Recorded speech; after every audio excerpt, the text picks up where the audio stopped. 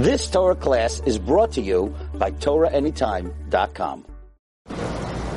Okay, we have the great privilege to meet with Harav Berel Wein, an individual who is a great light for the Jewish people, and someone who our family is a great admirer of, and has graciously allowed us to spend some time with him. And we're going to discuss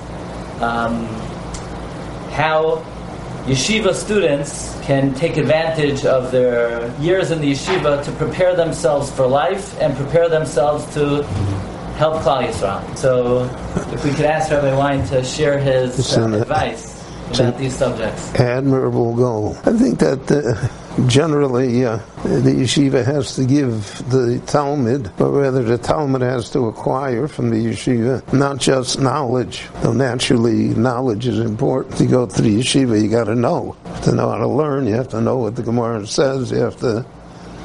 But there's something else that's more intangible, and that's a sense of who you are and what you are. None of us are the same.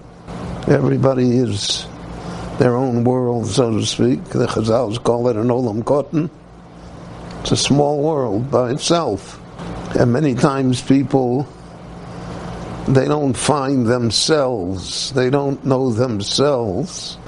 And therefore, they're more prone to be influenced by the society and by what goes on around them. And sometimes that's for the better, and sometimes it's not necessarily for the better. But if you have a good sense of self-identity, so then that's very important, because that can carry you through life and through many of the challenges that exist in life. And you see that, really you see that in the Gemara itself. The Gemara lists... I once noodled the exact number of Hamarayim. It's in the hundreds. No two of them are the same. And then the Gemara is one difference of opinion after another difference of opinion. It's Rav and Shmuel, it's Abaye and Rava, it's Rav and Rav Yosef, Rab and Rav Yosef. And so the Gemara itself is constituted on the fact that there are different people, and they're united in the pursuit of knowledge of Torah, appreciation of Torah, and in the vision of Klal Yisrael. What's special about being Jewish? And those are really intangible things. There's no course in this. If you get close to your Rabbeim, so then it rubs off. And you get a different perspective of yourself, and you need a perspective of mission, of Klal Yisrael. Whatever you're going to do in life, doesn't make a difference what profession you have, or how you make a living, or how successful financially you are. What am I trying to do here? So when we build a family, we see it as helping build Klal Yisrael, helping build something that is eternal, that's nitzchius. So that gives it a different dimension. It gives you patience, forbearance, less frustration.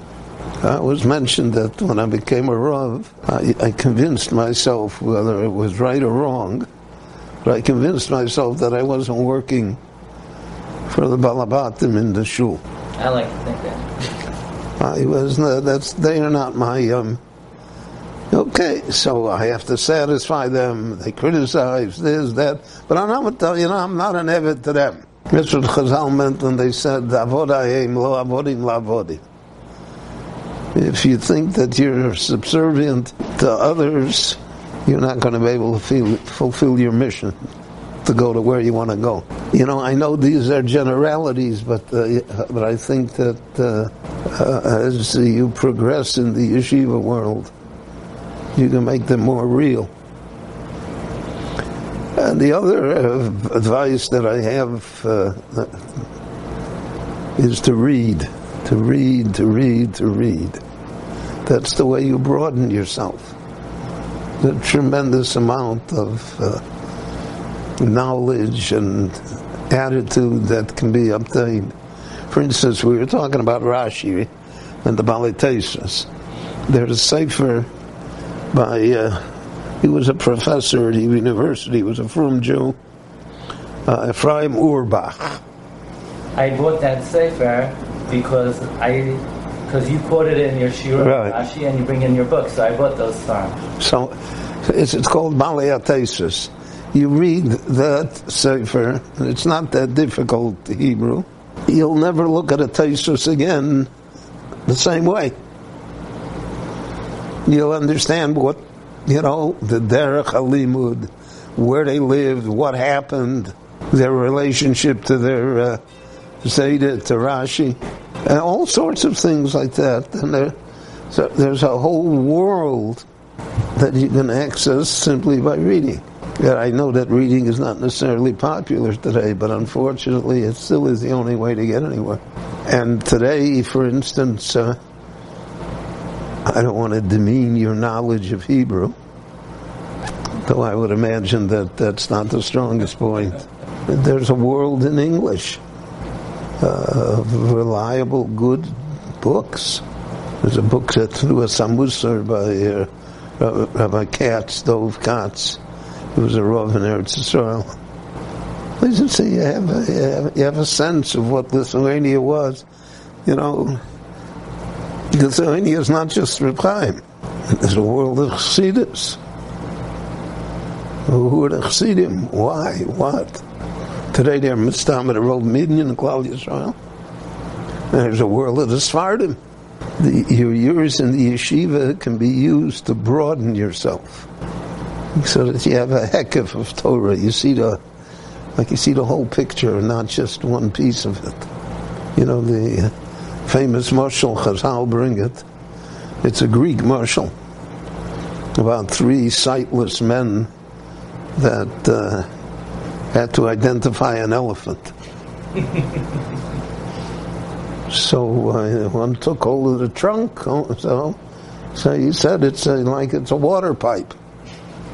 And someone took hold of the leg. He said like it's an oak tree. Someone took hold of the tail. And he said it's a serpent. But the truth of the matter, it's an elephant. You don't see the whole thing, so it's an elephant. You miss the whole point. But that's true by Klal Yisrael too. You have to be able to see it all. And it's not easy, and it's not always comforting. There are a lot of things that you know that you wish you didn't know. Because we're very old people, and a lot of things happen to us. And we're all human. And human beings are prone to error. But once you know it's an elephant, so then that's the proverbial elephant in the room, right? That's the one that you need.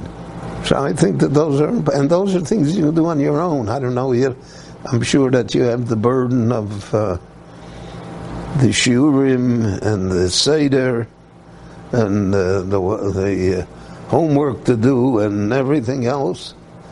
But if you read 15 minutes a day, 20 minutes a day, and you do it on a regular basis, in a few years you're a great scholar. And the Jewish people will always need great scholars. That will be such a contribution. I've exhausted all my wisdom, but I think that those are important ideas. Do you study Tanakh at all? That also is not in... As the Rav knows, in the yeshiva. There's no Tanakh. But the Tanakh is our book. I mean, what happened here? The people of the book don't know what book you're talking about. Very important to know Tanakh. First of all, you'll know Hebrew, which is very important. Eventually, all of us will be speaking Hebrew. America is just another stop on the road. The Nevi'im are talking to us. It's not history. They're talking current events. It's perspective, how to see it. So it's a big world. Take advantage of it. That's the Rav's perspective.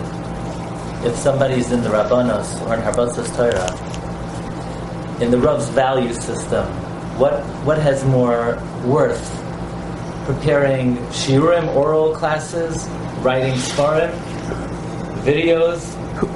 First of all, it depends on one's individual talents. There are people that can write, and there are people that can teach. And not necessarily the one who can teach well can write well. And the one who can write well is not necessarily as good orally. So one should exploit one's talent. But let us say that someone is blessed that he can do a lot of things. Right? He can write.